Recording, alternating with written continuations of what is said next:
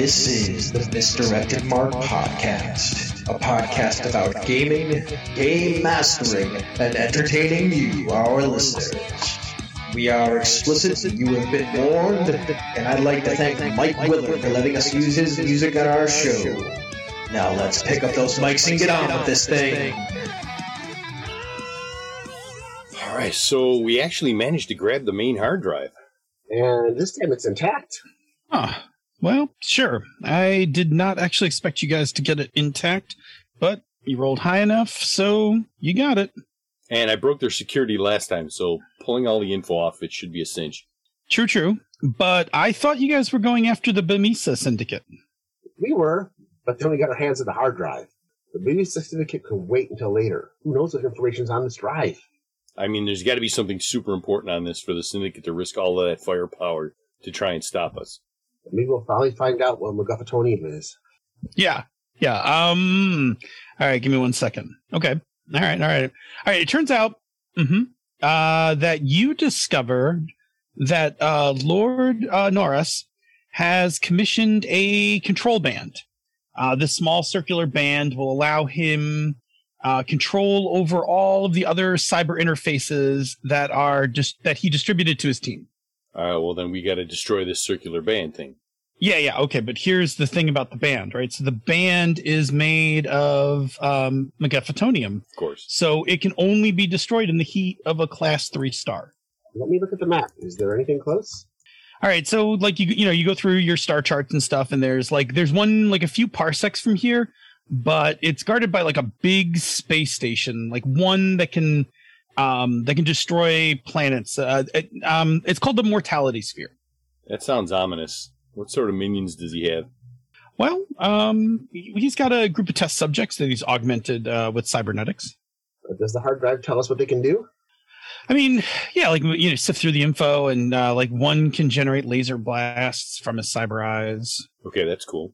Yeah, and then another cybernetic wings, and there's a kid with a cryo generator and a harness that allows him to coat himself in ice, and a girl who can use electro-cybernetic waves to move things around with surges of force. And there's another guy, he's got huge cybernetic hands and feet, super agile, super strong, strong.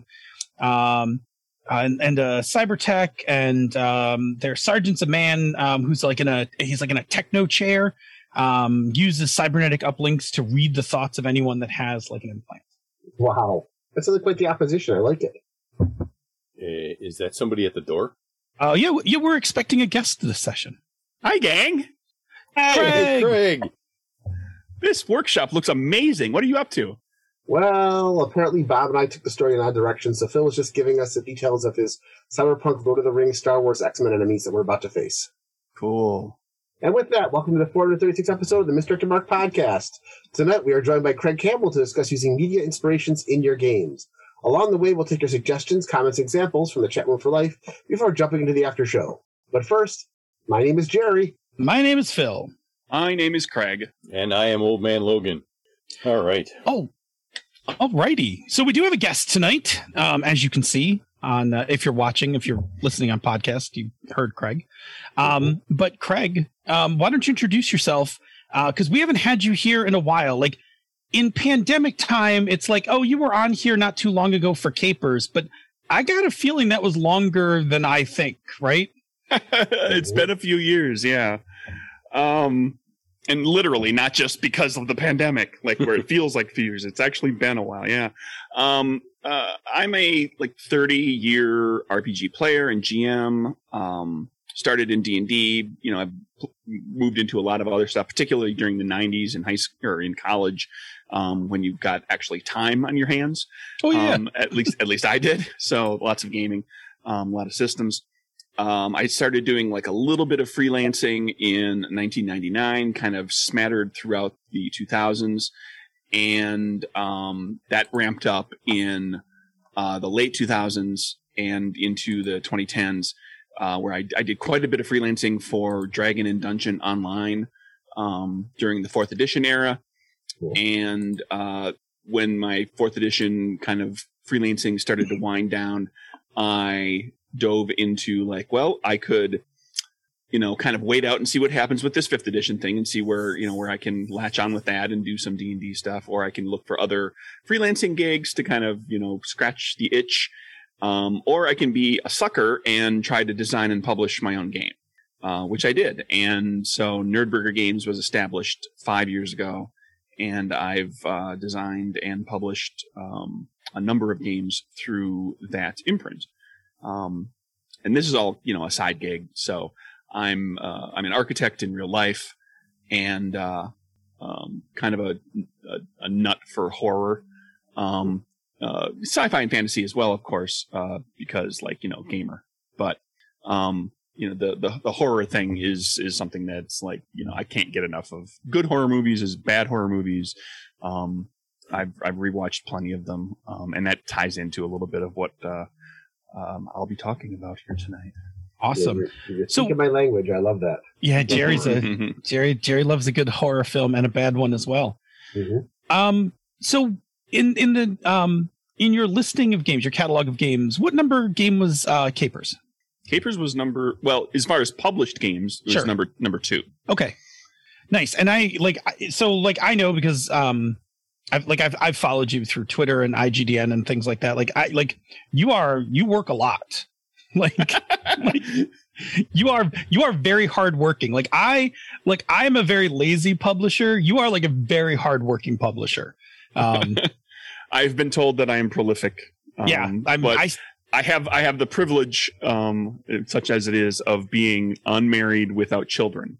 So that does a lot for the free time. I've got some free time on your hands. All right. So I have one more question for you, because you are an architect. So I need to know, when you draw maps, are your maps really good? Even when you're just kind of winging it, or do you just scribble something on the dry erase board and people are just is he really an architect? When I draw something on the fly, it's usually pretty on the fly.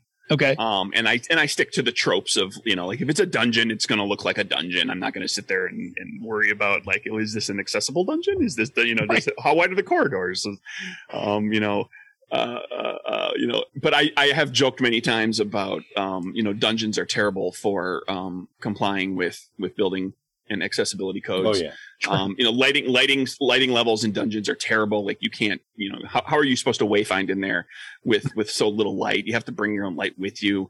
You never see dungeons with big chambers with stairwells and with, adequate guardrails to prevent somebody from falling over. You're lucky if there's a stone handrail on the edge of your elevated gallery, but to have a 42-inch tall guardrail to keep somebody from accidentally flipping over the top of it, it's not there. But then again, if you had that, it would be a little harder to flip the enemies over the top of it. Correct. You might have to increase the DC to hoist somebody over the top of a proper guardrail. So yeah, but I will say this. When I was heavy into designing and writing adventures for Wizards and for Dungeon Online, there were a number of times that I drew the map to give to the cartographer to actually turn into a really nice painting or drawing. I drew that in AutoCAD. Nice. I laid out a 5-foot grid in AutoCAD, and I used AutoCAD tools to draw the walls and the doors and the windows. And there was an adventure in particular that took place inside of a ruined, basically a cathedral, like a big temple that was ruined, where there were an appropriate number of privies that were located there for the for the clergy who were no longer living there. That's awesome. Yeah, that's always one of my giant weak spots is anything to do structurally. I'm terrible when I draw on a dry erase board, and then 2, if I have to make any of my own maps, they're awful. You don't have to worry about all that stuff when you're dealing with fantasy. It's magic. How does that stand up? How does that stay up? Magic. Yeah, I'm very much theater of the mind, just kind of it's a big room. You guys are with me. Good. Okay, let's go from there. Yeah. Yeah. No, I find that fascinating. I think that's great. That is one of those things where I always say that my love of Minecraft comes from being a frustrated architect, because I constantly just all I want to do is build things. Yep. during play, but can't really build anything. So this is like that's the great thing about being an architect is I don't actually build anything either. Yeah. I tell other people how to build it. Yeah, there you go. Phil, as somebody with Legos, I sympathize with you. Yeah. I mean, I'm a project manager. I don't actually do work. I just tell people how to do work. That's my secret. Okay, cool. We're gonna do a couple of announcements, and then we'll get into our main segment for tonight. I just have one misdirected mark announcement. Right, our Voyager watch party is now in week 11. We are heading into season 5 again. Like, there's no jump in point at this point, unless you've already seen the series. But if you're a fan of Voyager and you just want to kind of hang with us, season 5 is, we're heading into kind of like peak Voyager. Like, there's some really good episodes coming up in the next couple of weeks as we go through. I think we're taking like 4 weeks to go through season 5. They're all pretty solid. And again, if you want to play the home game and you want to just you want to watch Voyager, but too far behind us, just go to the forums. All of the week-to-week episode guides are in there, so you can just follow along at your own pace. And just, watch and enjoy Voyager, except for that one episode. Don't watch the one episode. We tell you in the notes which one it is. But yeah, I don't know, Craig, I don't know about you. Are you we've gotten through the pandemic here on the show. Like, we've actually gone through Next Generation, Deep Space Nine, and now we're in the middle of Voyager. I've rewatched some. I haven't gone through episode by episode, but I literally watched an episode of Next Generation just an hour or two ago. Oh, nice. I can't think of the title of it, but it's the one with the exocomps. Oh, I watched that. Data has is willing to protect them because he thinks that they've gained they've become a life form. They're seeking to protect themselves. That's a fantastic episode. It's a fun episode, and it's a great episode for continuity because it does call back to when Picard had to defend Data's Measure of a Man. Yep, Measure of a Man. When the exocomps actually get called back. Individuality was questioned. What? In the animated show Lower Decks, they actually do a callback to exocomps. Oh, do they? I can't wait to sit down and watch Lower Decks. Like, the number of callbacks in that. When you watch it, I want to be part of this watch party with you guys, because I definitely want to watch Lower Decks with you, Bill. Okay. I think it'll be a lot of fun to watch as a group. Yeah. So we over the course of the pandemic, we took we had a handful of people in our chat room in our community who had never watched any Star Trek, and were like, oh, I don't even know how one gets into it or whatever. And so we were like, okay, you know what? We're doing Star Trek school. Like, we're gonna watch a couple episodes a week, and we're gonna have a little discussion about them. And we have we have live tonight, at 11:30 Eastern. We actually meet up online for a teleparty and watch 2 episodes each week. And we've been doing that for about a year now. Excellent. Yeah, I've rewatched a little bit of Deep Space Nine as well. I've dove into a few things that I've just been doing rewatches on. I did a rewatch on Sons of Anarchy. Oh, nice. Did you watch Mayans yet? I have not, and I've been tempted. There's a part of me that's I don't know if the Mayans really, they weren't that interesting to me when I watched Sons of Anarchy. But then, why am I thinking that? Because, now it's the show about them, so certainly it's going to be very fleshed out, and it's not going to be just, just 1 or 2 characters that we kind of got to know. I'll probably dive into it at some point. I don't think you'll be disappointed. I watched 4 or 5 episodes and then kind of lost track of it, but it was really good, and the cast is really good as well. Is Kurt Sutter show running it? Or is there somebody else? I'm not sure. I'll have to, maybe we'll Google it in between. All right, I'm going to steer us back now because we're drifting. Yes. Yeah. This is where Bob gets us back on track. This is why I don't put any of the other opening parts of the show in. See, this is what happens because we just start talking to our guests. But Craig, you are actually here. We have you here. This is a kind of a cool occasion because we get you here for 2 different products in 2 different parts of the production life cycle. Yeah. So tell us first start us off with Good Strong Hands. Sure. Good Strong Hands kickstarted back last year and is this close to being published, and it's just kind of taken a hit from COVID struck again with delays with the printer. So I was hoping that it was going to be out by the time we talked. It's looking like it's going to be next month, so people keep an eye out. It's basically like a darkly whimsical fantasy game about saving your fantastical world. You portray fantasy creatures or like newly arrived human allies who are struggling to protect your world of reverie from destruction at the hands of this malevolent, faceless entity called the Void. And it builds on shades of Neverending Story, Legend, Willow, Labyrinth, kind of like the 80s fantasy movies of my youth.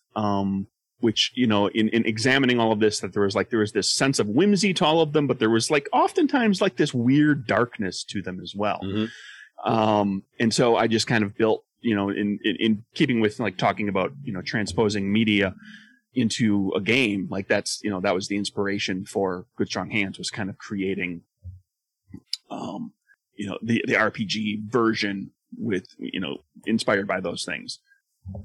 Yeah, I feel like that's a very 80s thing, right? Like being a child of the 80s as well. Like here's your whole childhood, but also maybe nuclear war. Yeah. and you'll survive it by going into the hallway and putting your, head down and your hands over the top of your head. Yeah, you'll be fine. Mm-hmm. All right, so that was Good Strong Hands. There we go. Bob's on track. He's keeping us moving. Good. So that one's almost out. Already been Kickstarted. And again, right? It's just the world we live in right now, dealing with shipping and things like that. Yep. Your new one is actually in the middle of its Kickstarter right now, right? Correct. All right, tell us about Nowhereville. Nowhereville is my love letter to mostly Stephen King stories, like particularly like the first half of King's career, in particular, kind of focused on the stories that were centered in and around Castle Rock, like the idea of this town where all of these terrible things happen. In the town itself and in the immediate vicinity, there's monsters and there's horrendous people doing terrible things, and there's like all this small town mentality of grudges that are held. And people who feel this fierce ownership of this home that they live in, even though it's really not something you probably should feel that way about. And for Nowhereville, I just kind of built the idea of this town that these horrible things happen in, and the town won't let you leave. Like there's something that prevents you from leaving. You'll get sick, and it could eventually kill you if you leave the town for more than a day or two. So these characters are trapped there and these bad things are happening, but most of the characters are forgetting what happens. Like they're just like the terrible thing happens and it's immediately and it's there and there's the aftermath of it. And then a short time later, everybody just sort of forgets and the bad things continue to happen because nobody fights. And then you play characters who, for whatever reason, start to remember these things. Nice. And also know that you're trapped in the town, and you make your choice of like how you're going to stop these bad things from happening and fight back against the horrors of Nowhereville. I like that idea, like that everybody just like forgets, because that's one of those things you always wonder is like how to why would anybody you've kind of nailed it all up, right? Why would anyone stay? Well, people can't leave; they'll get sick, and then why wouldn't they do something about it? But they don't remember. Yeah. Why do the characters in Bon Temps in True Blood, why do they keep living there? Right. Like there's just constant carnage. Monsters, the town is a monster magnet. And they even kind of address it on the show, like kind of late in the run of the show. But yeah, so and it comes out of like, in if you've seen the movies, it's present there too in the novel It. They're like bad things happen and the adults notice and they just kind of ignore it and nobody ever really learns from it and everything. These bad things just kind of continue. It borders on the potential of role playing, reliving trauma and, finding a way to deal with that trauma by fighting back against it. In this case, it's, kind of in a literal sense of, fighting back against the town that has done these terrible things. But yeah, there's and then it's all laced through with like small town tropes of politics and people holding like I said, people holding grudges and people who are willing to lash out at other people because it's hard to get over something. And I grew up in a small town and I've seen this firsthand. It's hard to get over something when you're constantly reminded of the thing that happened or the person that did something to you, because you're stuck in a town of 3,000 people and you see them all the time. So that, that sort of thing just festers. Right. And then like, it's just a constant accumulation of like one little thing. And it's just it's a matter of time before somebody just does something bad. Right. And that's what the evil gen is a prey on in most of those stories too. Yeah. That waiting for them to tip over. Yep. Very nice. And so this is in Kickstarter right now. Yep. So tell us a little bit about the Kickstarter. The Kickstarter is really straightforward. I kept it really slim and lean. It's the game is written, play tested, edited. The art is ready. And I'm starting like the basics of layout is figured out, and I'm starting into like actually doing putting in the time of doing the actual layout. And so like the intent here is to turn over the Kickstarter fairly quickly and get the product out. There's one backer level that's a $20 PDF, and you'll get a link to purchase a softcover or hardcover, and then whatever PDF support materials and things go with it. I just decided just like everything up front, like everything's ready to go. So like updates have been less about stretch goals and more about just revealing little secrets of what's inside the game. I love Kickstarters like that, right? I love simple Kickstarters. I love, I don't mind really complex ones either, but there is something about a very flat Kickstarter that's like, okay, we're just going to go like we're right in. This is easy to understand. I'm getting this thing. The fact that you already have it's done, right, is another thing. That's really important. That's a big thing for me, is a done Kickstarter. That's something I've focused on quite a bit. Like generally speaking, when I go to Kickstarter, it's at the very least it's written, play tested, and generally edited. Yeah, that's great. I mean, we've done the same thing. I like that, right? I like the idea that like, look, it's a thing. We're just like, we need money to make it into a thing you would want to look at. Right. The game exists, but let's make it a pretty game. Yeah. Where everything's really organized well, and I don't misuse a lot of commas like Phil. Oh, it's my specialty. Serial comma. Although Grammarly has been doing wonders for attacking that. It has. And slowly training it out of me. Like over time, Grammarly, I'll catch it before Grammarly does. I'm like, oh no, that's not supposed to be there. Yeah, no, that's true. Oh boy. Right. Yeah, you're on to our shtick. Good. All right, so that's up. That's I know we just put a link in the chat. There'll be a link in the show notes. So it'll be everywhere. And when does it finish running? It finishes up it's about halfway right now as we're recording. So it finishes left. Up on what the first Thursday in June, whatever that works out to. I don't know. Oh, there you go. Yeah. Well, that's good, because then you're like in the we're in the doldrums part of it's completely funded, so everything right now it's just kind of chugging along. June 3rd. Yeah, that's perfect. Yeah, I mean that's a really nice place to be when you get into the middle of the Kickstarter. It's funded. It's like you're good to go. Yeah, it's nice. Cool. All right, good. Well, then we're gonna jump over to our feature segment, and we're gonna head into the workshop to talk about getting inspiration from different media. All right, here we go, Phil. Oh, okay, hang on. Workshop! We're going to go look at other media. We're going to go check out comic books, movies, books. We're going to pull in ideas. We're going to put them into our games. We're going to make them cool because we need inspiration. Don't suck. Thank you. Yeah. All right. It's not my best one. Not my best one, but it was pretty good. Take a sip. So tonight's workshop is going to be about how we get inspiration from different media. Because while role-playing games are, in effect, their own form of media, and can be their own source of inspiration, most GMs and game designers get inspiration from other media, from books, movies, comics, video games, etc. And this practice goes back to the origins of the hobby itself. Even D&D's original inspirations were captured in Appendix N of the Dungeon Master's Guide. So, Tonight we're going to hang out with Craig and talk about how to take inspiration from other media and how to work them into your game. All right, and of course, to get started with that, we need some definitions from Phil. So, behold, you are in the presence of Definition Panda. Just like Craig knows, we did not write that one ourselves. That was Todd Crapper gifted us that audio. Yep. That was Thanks, Todd. all right. I got a few definitions for tonight that we'll probably wind up kicking around at some point or another during our discussion. The first one obviously is inspiration, right? The process of being mentally stimulated to do or feel something, especially to do something creative.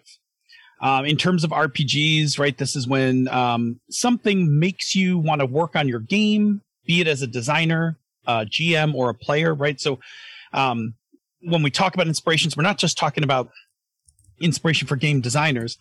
There are plenty of media that inspire GMs or media that inspire players for ideas for their characters and the like. So inspiration often comes with positive feelings, right? When we're inspired, we're usually pretty energetic about it. And this helps with emotional investment. All right. Next word, trappings. The outward sign, features, or objects associated with a particular situation, role, or thing. This might be things like specific terminology, descriptions, names, things like that. So like the idea from the idea from like a genre is going to also have like trappings from where it came from. Like, for instance, like a lightsaber has a like the trappings of the lightsaber is the name lightsaber, but like an energy sword is like the more generic version of that.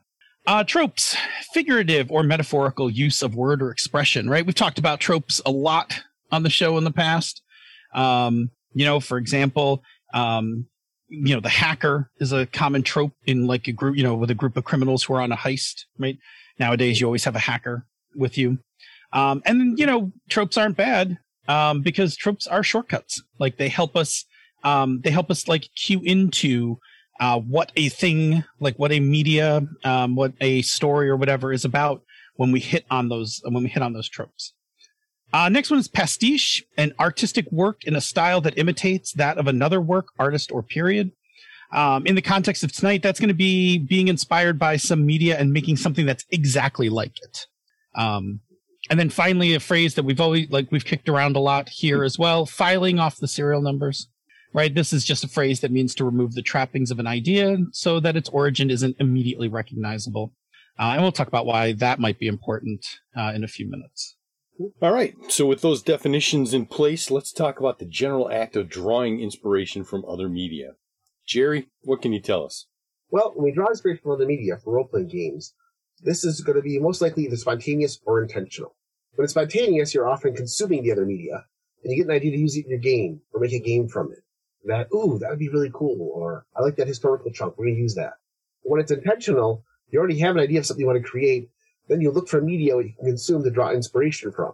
Like if you're going to do a mecha game, you might decide to look at things like Mobile Suit Gundam or Robotech to get some idea of what you want to draw from. Neither way is better than the other, and most people do both at different times. So, Craig, this is a question for you. For both Good Strong Hands and Norville, tell us about how you were inspired to make both games, the media that inspired you, and if it was spontaneous or if it was intentional. Well, I think they were probably both intentional in that, like, I was looking to kind of design a game, and I had like a general genre of thing that I kind of wanted to do. I wanted to do a horror game. At one point, for example, with Good Strong Hands, I told myself, when I started doing this, which if I'm going to make a fantasy game, it's going to be something that isn't kind of traditional swords and sorcery fantasy. There's plenty of that out there. I don't need to compete with 50 other games. So it was, looking at like just different fantasy things that different fantasy subgenres and movies and books and things that I knew that struck me, and that, kind of, resonated with me personally. And that's where I just kind of, it was looking through, skimming through, it was either Amazon Prime or Netflix, and coming across like, oh, there's, the Never Ending Story. And that's kind of, that was the initial thought. And then, I just kind of hit on those other 80s movies that are kind of, in the similar vein. And, I've joked that it's kind of a joke, but it's not really a joke. But like the Artax scene in Neverending Story affected me to the level that 30 years later I made a game where you can save Artax, because in the movie you don't get to. Spoilers. So yeah, spoilers for a movie that's 3 decades old. But people know that's a scene that whenever I've talked about this, it resonates with people. It's like that was like when I was young, and I was kind of like they killed ostensibly the main character's best friend. Certainly this is a magical world. Certainly Artax isn't dead. Artax will come back. Something will happen. Nope. And so, it made me look at, and then take the time to examine those different movies and some of the things that they had in common and turn that into a game, so it's decidedly a fantasy game, but not, kind of straight up swords and sorcery kind of fantasy. With Nowhereville, it was, I had done Die Laughing, which is kind of a horror comedy game. And it's very broad. But I wanted to do something for horror that was more, was more straight up horror. Like, okay, this is going to be like bad things happen and the characters have to deal with monsters and horrible situations. And it's not, tinged over with tongue in cheek humor or anything. It's been a while since I read, much Stephen King, because I read a lot in his early first half of his career. But I think it was probably the It movies that got me thinking about that again. And I started kind of examining all those stories, and I rewatched some of the other movies. Some of them are kind of stinkers. Some of them are pretty good. Just built out on that idea. And we've already kind of touched on the idea of like, why would people stay in this town if terrible things happen? And how that was kind of inspired by It. I just found, like Phil said, I nailed down a very specific reason. Like you can't because you get sick, but there's actually a little bit more to that. And there's, things about the town, and about the character archetypes that you play that are also inspired very much by Stephen King kind of stuff. So it was just finding what bits and pieces of that I wanted to translate into a game and, without like, using characters like right out of the stories. I think what's fun when you're doing like intentional, when you're doing like that kind of intentional work is like, and it's like one of the fun things for being, either a writer, or game designer, or whatever, is like, you're like, nope, I have to watch this movie. I'm doing research. Yeah. Yeah.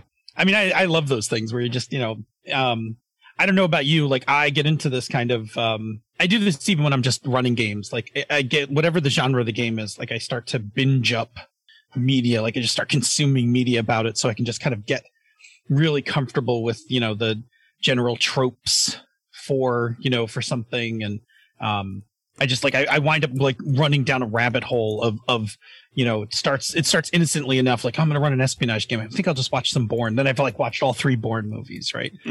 The other ones are okay, but the first 3, right? Like, and then, immediately on to like the next, now I should watch, Homeland, or I should watch and just start drifting through. So I don't know. Is your process like that? Like, is it just like, does it snowball as you kind of get into it?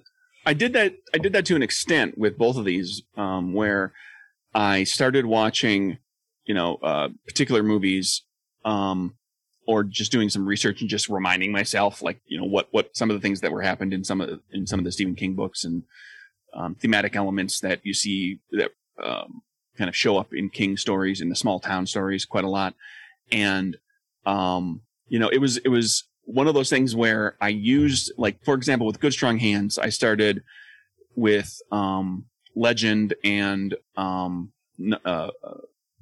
Neverending Story, and I modeled character archetypes in playbooks for the game on very much unlike characters right out of the movie. Like there are playbooks in there in the game that are like, oh, that's clearly Sir Didymus from Labyrinth, or that's clearly the Pixie from Legend, because they're like, they literally have like abilities that are kind of like right from the story. But then also there came a point where I kind of got into the mindset, and I kind of like, okay, now I understand what I want this game to be, where this game is taking me. And that opened up developing other things that weren't directly inspired by the media. There might be like every so often like an idea for like, oh, here's a cool scene. I should make sure that like some sort of character can do that sort of cool thing that's in the scene, but you wouldn't necessarily recognize it as being a straight homage to that character. Nice. Where cool. It just like I got into the zone about halfway through playbook development, and like, okay, now they're all just kind of coming. It's like, oh, now I want to do a monster, I want to do a fantasy race that's like this, and I want to do a fantasy folk that's like that, and it's built out from there. Awesome. All right, so getting that rush of inspiration is great, but Phil, how do you go from something inspiring you into something that you can use in your game for publishing? Sure. Right. So, we need to start talking about, as you're getting that inspiration, what to take, what not to take, right? What to leave behind. And there's a number of reasons you shouldn't just copy things directly into your game. From a designer's perspective, right? There's things like copyrights and trademarks and laws and stuff. So like you just, can't just directly lift certain things out, out of media and things like that. From a GM's point of view, in most cases, if you're worried about lifting things directly, it's, a lot of it is either one that your players don't directly recognize it for what it is and kind of then know what what happens next. But it also, there's a need to actually get it to fit into your game world, right? Like one can be inspired by the Kumite from Bloodsport, but you need to kind of, fix it up a little before you put it into your own TMNT game. True story in high school. Totally did that. So there's a need to take that source of inspiration, kind of extract from it the thing that is giving you the inspiration, and get it into something more generic so that you can get it into your game. So we're going to focus on that first part, which is the process of like looking at other media and understanding what we find inspiring, right? So for instance, like we might be watching John Wick and feel inspired to make our own modern action RPG from it. But like, what are our inspirations from that, right? Was it that we just really like the high octane action? Did we like the shadow world of like the high table, like the currency and all like the secret places that like that currency opened up? Was it a combination of those things? Like, what, like when we're designing, we want to kind of know what are we being inspired by? So that we can pick it up and take it with us. So looking at a source of inspiration and identifying tropes and other elements is both intuitive, right? There's just things we're going to pick up on as we're watching it. And some of it's deliberate. Like it's actually doing the study of like looking at a piece of media and saying, okay, why am I getting such a rush from this scene or this trope? Like, what is this doing? Like, why is it getting me this way? And how can I get that out and into my game? So coming back to you, Craig, for both of your games, can you elaborate on that? Can you give us some examples of like how you kind of went through the media and like looking for things to pull out? Sure. Well, with Good Strong Hands, I hit on like, where I pulled like the fantastic creatures, the fantasy races from some of these different movies. There's the Wildkin, who are anthropomorphized mammals, where if you read the talents, like, well, that's clearly Sir Didymus from Labyrinth. There's like, you could sort of recreate him. That's cool. But then there's also like, you can be an otterkin or a rabbitkin. So, you can be a bunny person or an otter person. The one that like, I think that was the driving force for Good Strong Hands was the Nothing from Neverending Story, which is, like it's just this, it's represented by this just roiling cloud of blackness, and the idea that we hear about, like, the forests are crumbling and everything's falling apart, and the world is succumbing to this entropic force that's destroying everything. And it struck me, okay, so that's a great kind of uber villain that the characters can be fighting against.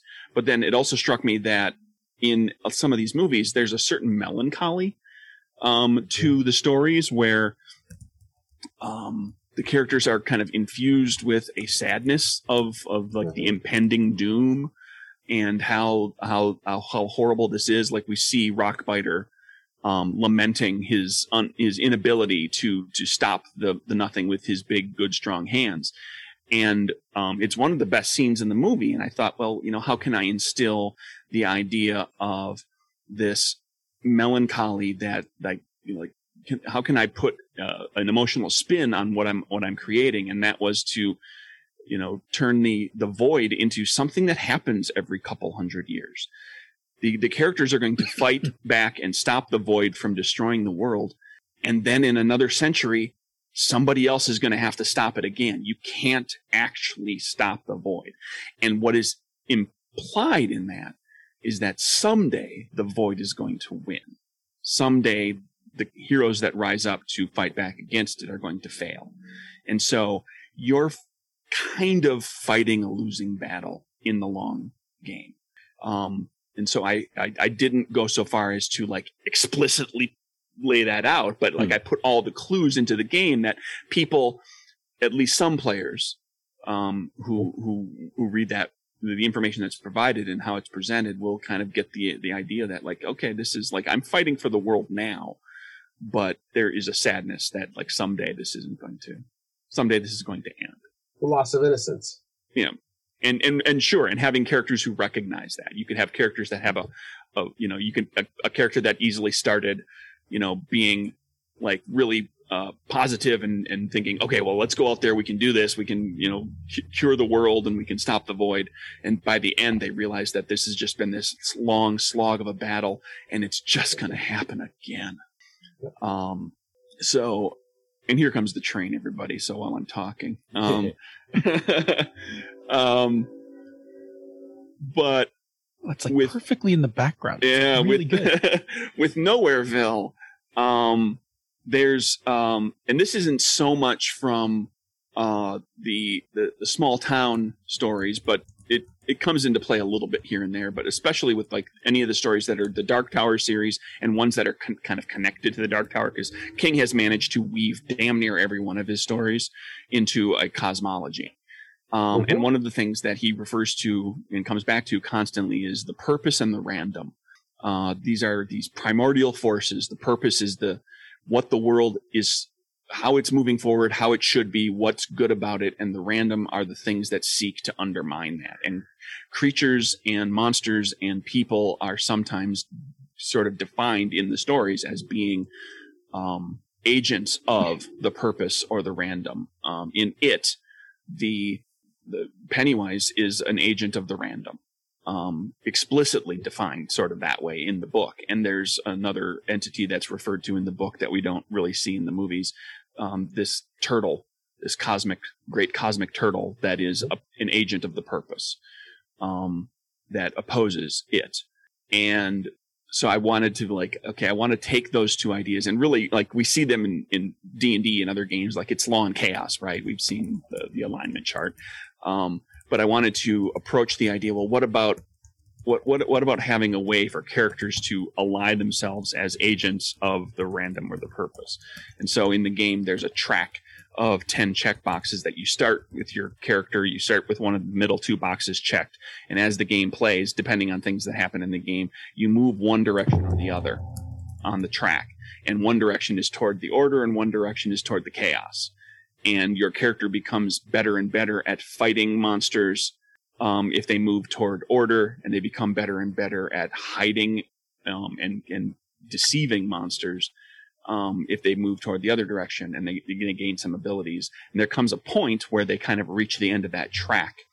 And then when they go off the end of the track, something else happens. And they reset themselves, and they have to recommit themselves to, are they going to be an agent of the random or the purpose? Oh, that's cool. The order or the chaos. And so it was a way to bring that concept into the game without it just being like, oh, and by the way, this monster is an order, is a monster of chaos, and this NPC is an NPC of order, but actually giving it like a mechanical bent and allowing characters to explore that a little bit. And I love the idea that even after you've gone over in one direction, that there's a reset. It's not like, and your character's hopelessly lost to one side of this conflict. Like you've got like you get to like kind of I guess something dramatic happens, and then you get to like recommit yourself. Yes, and maybe you go the other direction this time, or maybe you recommit yourself to going the same direction you went last time. Sure. Which makes for great drama, right? Like after everything that happens, you're like, I got to change my ways, or nope, like nope, that was good. I'll just do more of that, right? And just I give you mechanical stuff, and then you just tie your own personal preference of like, well, how does this reflect in my character, as far as role playing goes? Like, what changes about my character when they embrace the chaos a little bit? Oh, it's cool. That's very cool. I like that. All right. So now that we have those things identified, how do we take that and change it into something for our games, Jerry? First off, we're going to try to file off the serial numbers.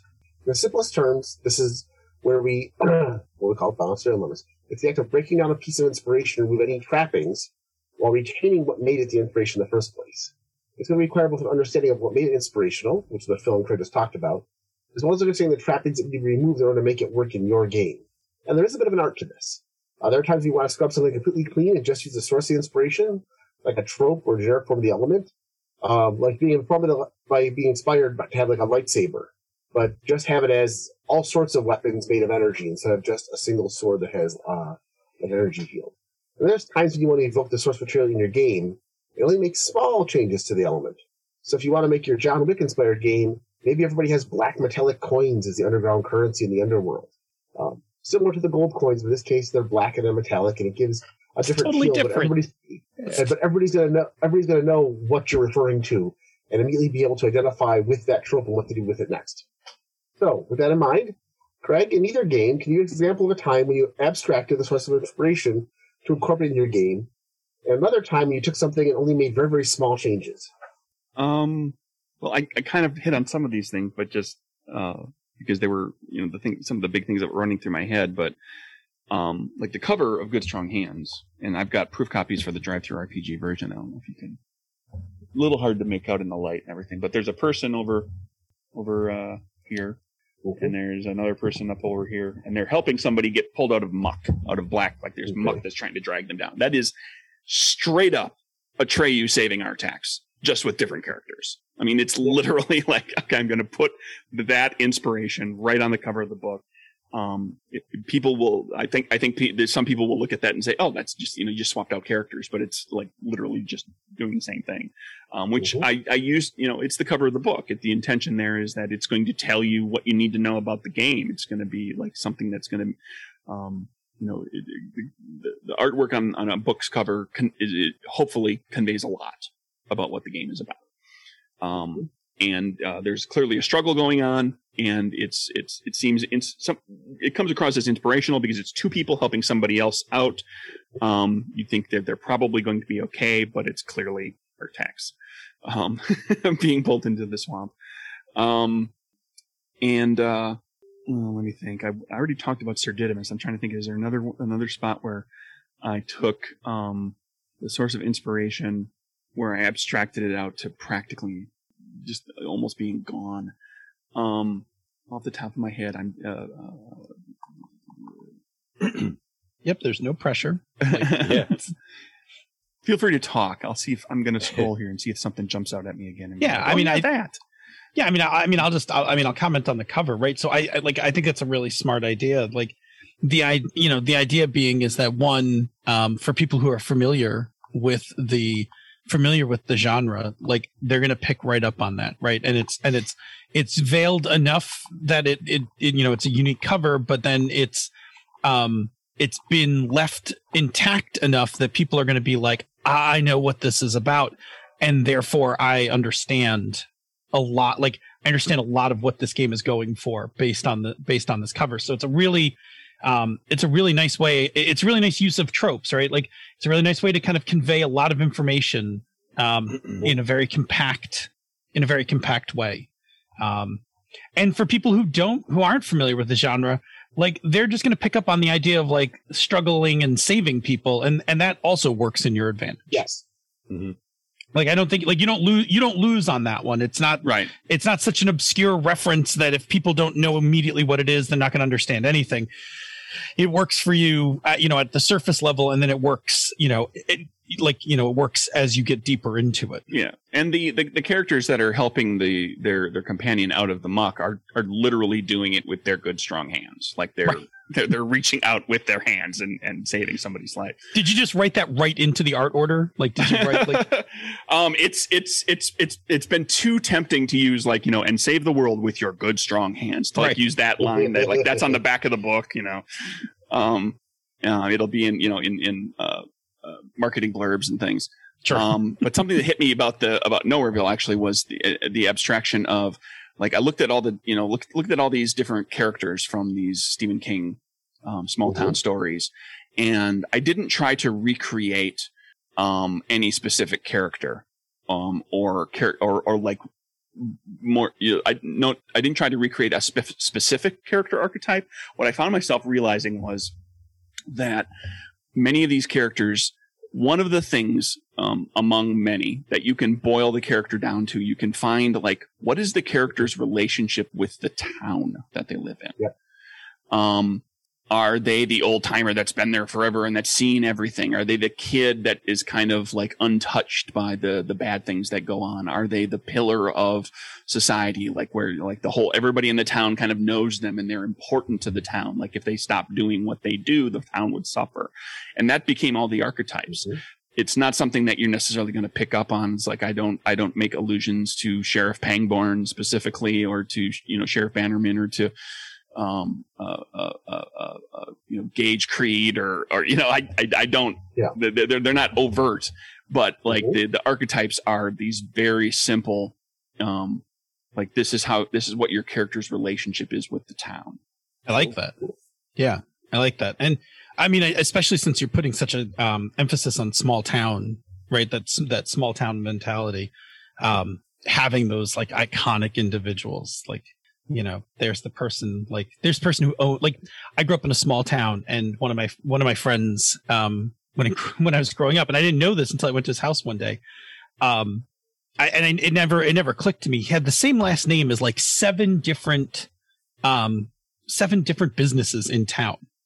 And then it came out one day, I was in fifth grade or something, his family founded the town, right? They originally owned all of the land, that all of those businesses were just relatives of his in one form or another. And then eventually they all got sold off, but streets were named after his family, all of those things. It never clicked with me when I was little, until I was at his house, and his I don't remember how we got into it, but his parents brought out this scrapbook and had all these pictures of the town being formed. And it was very much one of those things. He was town royalty. He came from the descendants of the town kind of thing. Cool. Yeah, he was a child of the town. Yeah. Yep. Exactly. Not just of these people. There's a greater. That's a good archetype. Oh yeah. Feel Maybe free. I should throw that together real quick. Yeah. Toss it in the game. Yeah, his family knew everything about that place, it used to be this thing. His great grandfather, he owned that was his farm, and then he sold it. Now it's a golf course. All of it. That was what it was hanging out with them.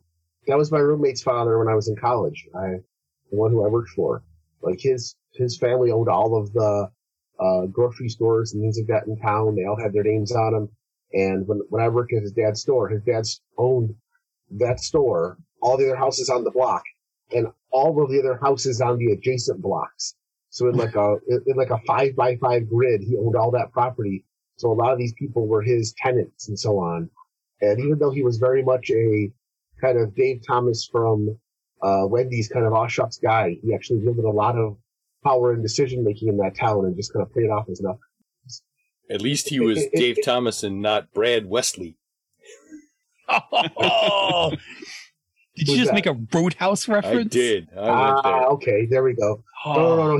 No. He honestly looked a lot. Imagine Dave Thomas with less hair, and that was really and very friendly. Very, very friendly and Cool. be a good character in a book. He'd be the person you go to when stuff is going down. So they give you some advice. Nice. But so Craig, you got some more questions? Go ahead. Yeah. No, I think we're in a good spot, right? I think we finished that part up. What's it? Yeah, we've hit the halfway point. Mm-hmm. We have a few more questions to go in a minute, but we're going to take a break. Bob, why don't you tell us about another show on the Misdirected Mark Network, and then we'll hit up the chat room. Have you heard about the lounge? Our good friend Doc Palindrome finds the best, the brightest, the most fun game designers and sits down to have a cool chat with them. You never know what conversation is going to come up in the lounge. All right. Chat room is enraptured by our topic tonight. No particular questions. We had a lot of discussion about the Neverending Story, partly because I've never seen it. Like whatever, it happens. Can't watch all the movies. Yeah. Can't consume all the media. Can always go back and watch it. That's a thing. Yeah. We can always have an 80s movie night. Like, that's a thing. The great thing about the Neverending Story is that it's never ending, so you can just jump in at any time. Yeah, like, lies. There's no beginning. There's no beginning and there's no end. One thing struck me though was the comment about not being able to leave the town. It's like why do the people stay there? Because they can't leave, and that just I don't want to go too deep into the weeds on this because it strays, but it's something that I thought quite a few times about New York City in Marvel Comics. Like, why do people fucking live in New York? When all the bad guys are constantly doing stuff, New York is a hotbed of villain activity and destruction. And yet, people stay there. So I'd like to think in the Marvel Manhattan, housing prices are not nearly astronomical because probably like Galactus could build a world-eating machine on top of your building. Yeah. I mean, it's very, very, very possible. So that'll drive the property values down. Yeah, real world. Having spent 11 months there, real world Manhattan, there is just a sense of, well, it's going to happen here. I mean, after the people I knew down there after 9/11, there was this idea that they were positive that it was going to happen again in the next 2 years. Like, we're going to have an even bigger tragedy here, and we're ready for it. I mean, that was their attitude, was basically bring it on. And that might be part of it. So, Phil X-Man. Okay, we have something in the chat room. That's Xander. But yeah, I can see both of those happening, having a reason why, in the real world, I look at some of these places and go, why do they live there? Yeah. Mother Nature's wiped your town off the face of the earth several times. There must be something supernatural keeping you there. Yeah.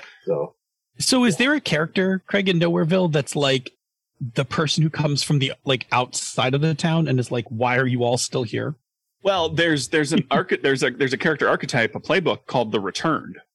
Okay. Which is the character who has managed to leave the small town, but then comes back for whatever reason. And so they have like a slightly different perspective on everything. Yeah. Now as far as NPCs go, there's, I did something a little different with NPCs. What I did was there's a whole cast of characters, right? A whole cast of NPCs, and there's a town and a map and a bunch of locations and things. But I didn't specify.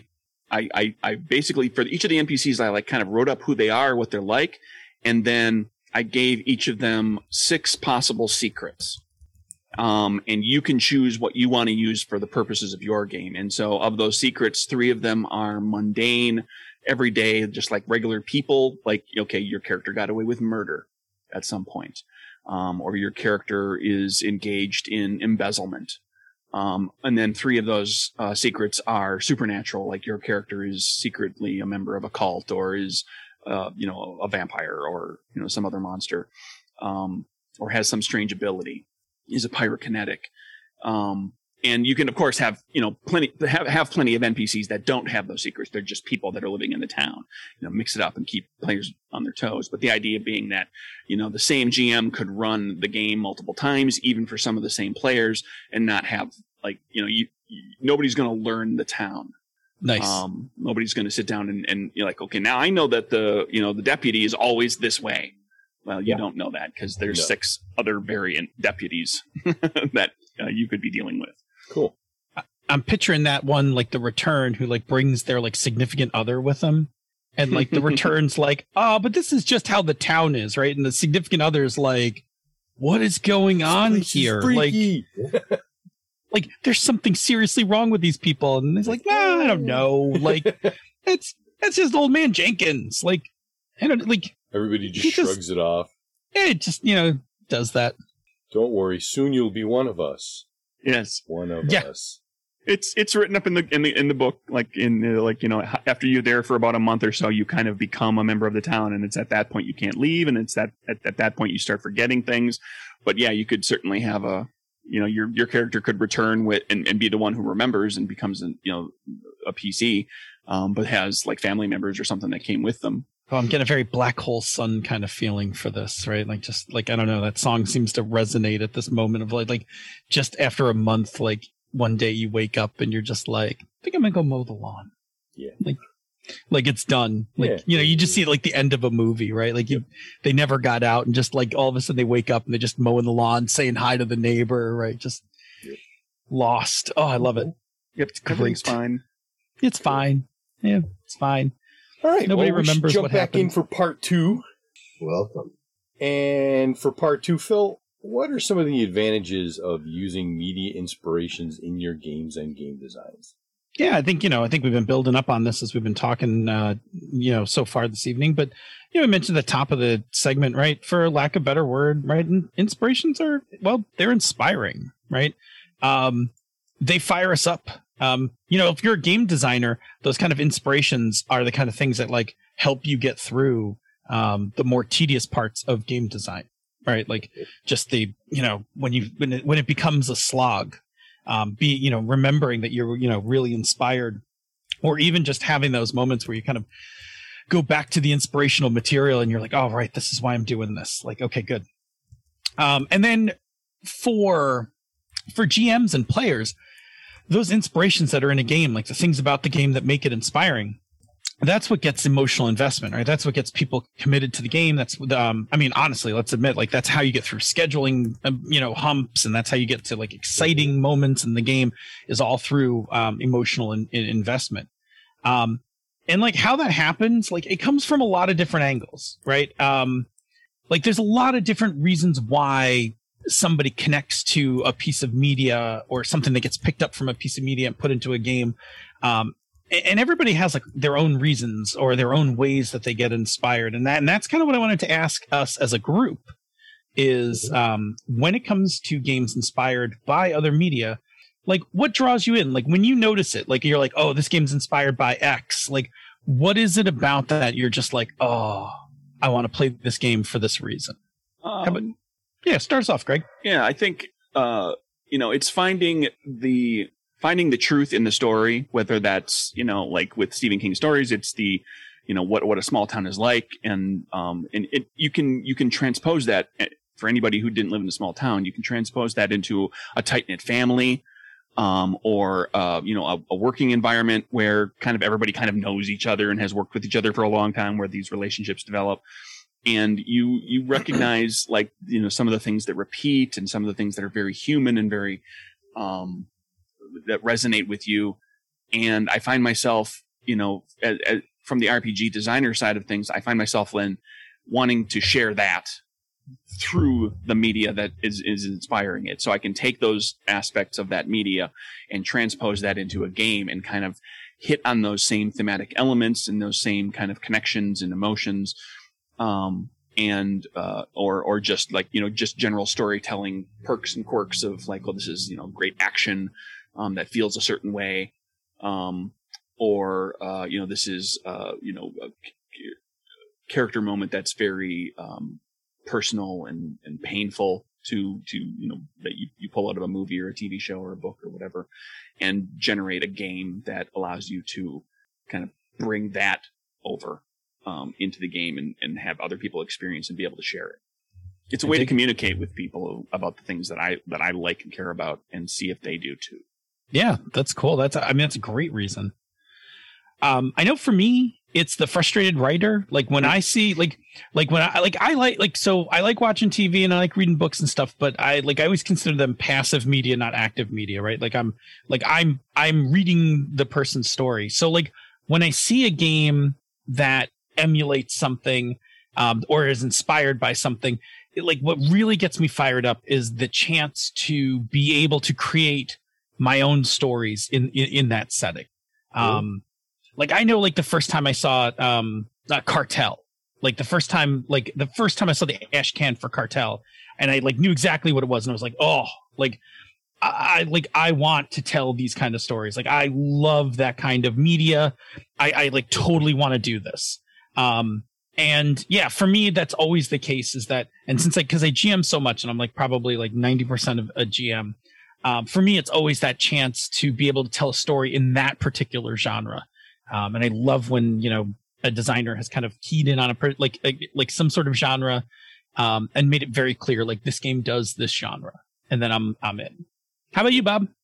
Yeah, so for me, much like Craig, it's the sharing part. I want to share with the other people at the table all the things that I love about the genre that's or the media property that's being emulated by the game.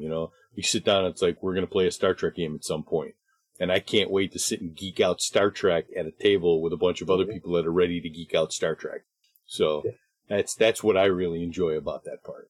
Even if we had to make them watch 3 series of Star Trek to make sure that they would be prepared to play, quote, properly. Yeah. I see what you did there. Yeah. What about you, There was Jerry? an ulterior motive. There was a plan. There's a plan. There's always a plan. Yeah. Jer?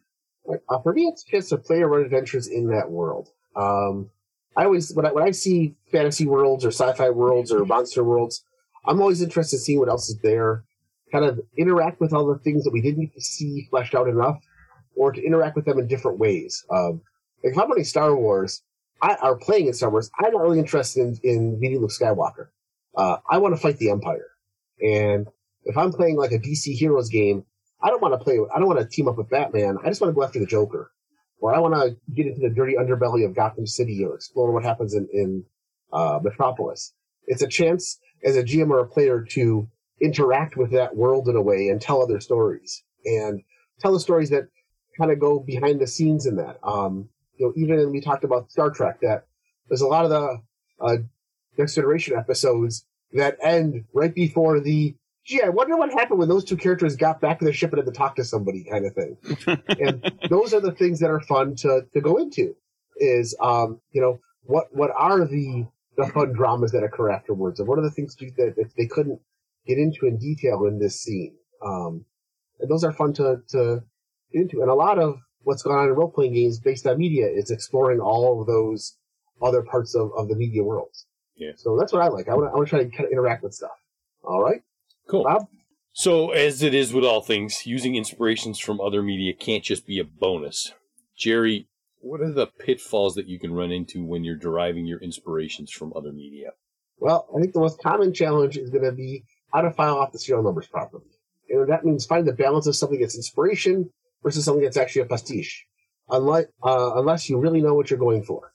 But this is a good time to ask the question for the group in this case. So, in terms of finding and incorporating inspirations from other media into your games, what are the challenges that you've experienced? Craig? I think the biggest ones are finding a way to incorporate something where it is recognizable as an homage, but isn't just pasted in, just 100% with just a name change, or isn't kind of hackneyed and we've seen this before. I want to try to come up with a different way to incorporate that thing. There's also the issue of sometimes you have to just be willing to let certain things go. Okay, here's a thing that, as an example, drawing back to the discussion as I arrived to all of this, where you were talking about the cybernetic X-Men. Everybody knows Wolverine. Everybody loves Wolverine. If you put a character that's too much like Wolverine into your story, everybody's going to go, oh, that's Wolverine. And that may not serve you the best for the purposes of what you're trying to do in the homage, because there's some stuff that just, it's really tough to do it without it seem kind of hackneyed and like, oh, I'm just going to put this in here because everybody loves Wolverine. So, sometimes it's a question of finding the things that have the right spirit and the flavor that you're looking for, but without it being the obvious choice and without implementing it in an obvious way. Yeah, Okay. no, totally agree. Yeah. And totally missed the mark on that when I was 16. Like my internet, my Galactic Kumite was called the Galactic Kumite. Like I really just, I wasn't even trying. Like I just, You could have called it Space Kumite. It would have been even worse. So, there was no surprise. My players were like, I see what's going on here. And then, we'll talk about it in a second. But go ahead, Jerry, go ahead. For me, it's if I'm following off the serial numbers, I want to do to a point that isn't homage without making it too obvious or too blind. Because sometimes I actually find it's fun for the players to recognize the trope once you get into it and start playing along. There's a Dungeon magazine adventure that barely touches on this, where you've got a wealthy playboy that everybody thinks is a vampire who is living with his young ward and is trying to stop some sort of evil jester in town, which is obviously a Batman homage. And you can expand on that and make it, and we've done that where we've had, over time, the players realize that this group of serial killers, one always leaves clues, one's obsessed with big cats, one's got a whole bunch of birds, and you can play on that. And once the players get into that, a couple adventures in, it can be a lot of fun. If I'm in the right mood for that, yes. If I'm if I was expecting this to be a super serious game and that happens, that would be a huge turnoff for me. Oh no, this was super serious. This wasn't played for jokes. Oh, I don't know. I don't know where I would have fallen on that one.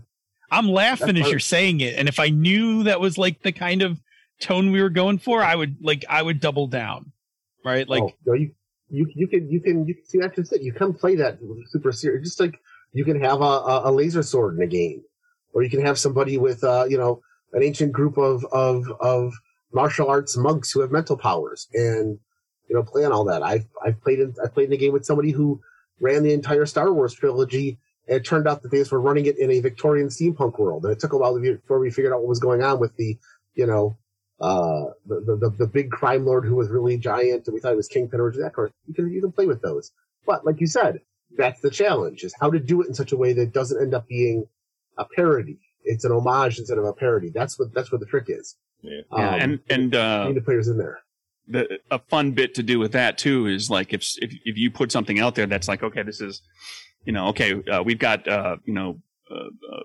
energy weapon wielding space monks who are you have them share X, Y, and Z with Jedi, and then you vary them in one very specific way that really throws the players for a loop. And it's okay, well, I thought I was dealing with Jedi, and I still kind of am, but they murder people just for no reason, apparently.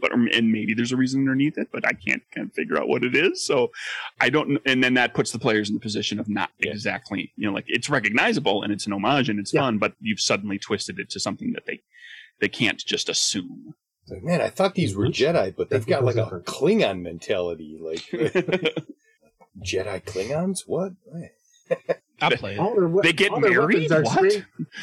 All of their weapons are strangely unwieldy. And they're trying really hard to make it look like they're really, really graceful. Oh, the poor Batlet gets no love. That goes. Those of you who are part of our Slack room will know that there's been a discussion today about very unwieldy weapons in the Slack room channel today. So that kind of goes the same way. All right, Bob. Talking about unwieldy weapons brought in the games, Bob. Yeah. So my thing here is you run the risk of having people at the table that aren't familiar with the thing that gave you the inspiration for the game. If you've got somebody that doesn't know the tropes, doesn't know the media property, they have zero reference, they may not get everything the way everybody else at the table does. And if you've got one or two people, or God forbid, you come to a table and you're the only one and everybody else is what is this? I've never heard of a Star Wars. What? What do you do? That can totally derail what you're shooting for. Mhm. I think I've told you guys before about the Middle-earth role-playing game I was in, where the GM was like a Tolkien phobe or a Tolkien philiac. He loved everything Tolkien, and only one other player at the table had even read the books or seen the cartoons at the time. And so we had a bunch of players who went into a very serious Middle-earth role-playing game with a D&D mentality, and we ended up rolling Bilbo and taking the ring. And that happens if the players aren't familiar with the source material at all. I can see that being a big problem. Right. So if you were playing Star Trek, for instance, people who aren't familiar with the media would unplug the holodeck. Right. Oh, yeah. Why would I ever go back in? Yes. Right. One trip, clearly dangerous. right. One trip to the holodeck and you'd be like, we got to turn this thing off. Like, this ride's broken. Whereas like somebody who's, knows the media is like, no, it's fine. Like, the safety disconnect that damn mechanisms- holodeck from all power sources and shut it down. And I want triple redundancy on that starboard power coupling by Monday. Otherwise, we're not moving. Right. Yeah. Don't worry. I've taken care of the holodeck. I've installed a badge to take care of it, so he'll take care of maintaining it properly. We'll be fine.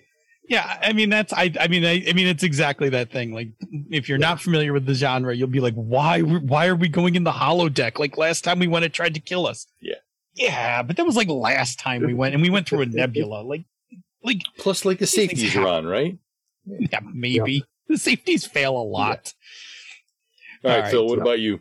Yeah, for me, there's always the fear, and I think these all fall, like, my answer falls in the same line with all of yours. My fear is that when it's not abstracted enough and people start just referring to it by the original term, right? So, like, we've our, game with our energy weapons, and then people are like, cool, lightsaber. Right. And they just like start using the word lightsaber. And now it's like, oh, We're not playing Star Wars. You're not using a lightsaber. Right. Exactly. Like, it just becomes those things where they're like, oh, that's like an R2. I'm just going to call it R2. And it's like, oh, you're playing wrong. Like, I spent a long time coming up with a name for that weapon and that robot. yes. That's consistent with naming of other weapons and robots in this world. Yes. Right. Yeah. And then, like, players just like skip right over it. Just get that R2 thing over here. And we were I remember recently Bob and I were playing in a campaign of Numenera. Yeah. And like it got really bad where like I would be like describing stuff and they'd be like, oh, cool, galactic telephone. I'm like, oh, okay. Like, just sure. That's like I had names for these things. Yeah, like I made up names and things for these things. They're like, oh yeah, it's like a galactic telephone. We got it. Cool. We'll try using the galactic telephone later. It's like, oh. So yeah, that's for me. That's where like, I always cringe in game. Like, I need something to be abstracted enough. Like, even if you get that it's a lightsaber, like, at least at my table, don't call it the lightsaber. Like, just hang on and just call it what it is. We all know what it is, right? Like, we probably all know it's a lightsaber or inspired by it, but like, let's just not call it that. Yeah. Let's just. And it can help to have that conversation real quick with the players and be like, hey, we're trying not to. I'm using some Star Wars pastiche, but I don't want us to get into the mode of playing a Star Wars game because this game is going to do other things. Yep. Yeah. So let's all stick with the terminology I've invented. That's where back in the before times, it was nice to have things like the dry erase 3x5 cards. You actually write in big capital letters, laser sword, and prop it up, and somebody was looking at it all the time to use the right term. Keep them on the same page. Because sometimes players need help with that. Yep. Playing in person. Yes. Yes. It was nice. It was. We'll talk about it in a bit. Yes, we will. Cool. All right, so, Bob, take us out. Yeah, to round Last out our question. segment, we're going to talk about combining inspirations from multiple media sources. What do you think, Jer? All right. Basically, you have to understand that some of our designs are going to be inspired by one media or several media, but it could also be inspired by combining completely disparate media. And so doing that, we're going to end up with that Reese's moment of putting chocolate in the peanut butter and get the best combination possible. So we're going to end up this segment with one final question for Craig. So, for Good Strong Hands, Nowhereville, or any other designs, what is one of your favorite mashups, and what disparate media did you combine to get that result of that mashup? Well, I'm going to go back to game number 2, to Capers. which we talked about here. That is a pretty straightforward mashup of 20s gangster shenanigans with superpowers. It's, literally, gangsters with superpowers in the 1920s and during the Roaring 20s, during Prohibition. I made the choice of making the superpowers not the world bendy, kind. It's like street level. You're going to affect your neighborhood kind of things. You're not going to affect the country. But, kind of kept the tropes and the kind of themes of what makes a good gangster story. With all the a lot of the same types of stories where it's going to be bootlegging and political maneuvering with law officials, avoiding law enforcement, dealing with rivals, other gangs, and so forth.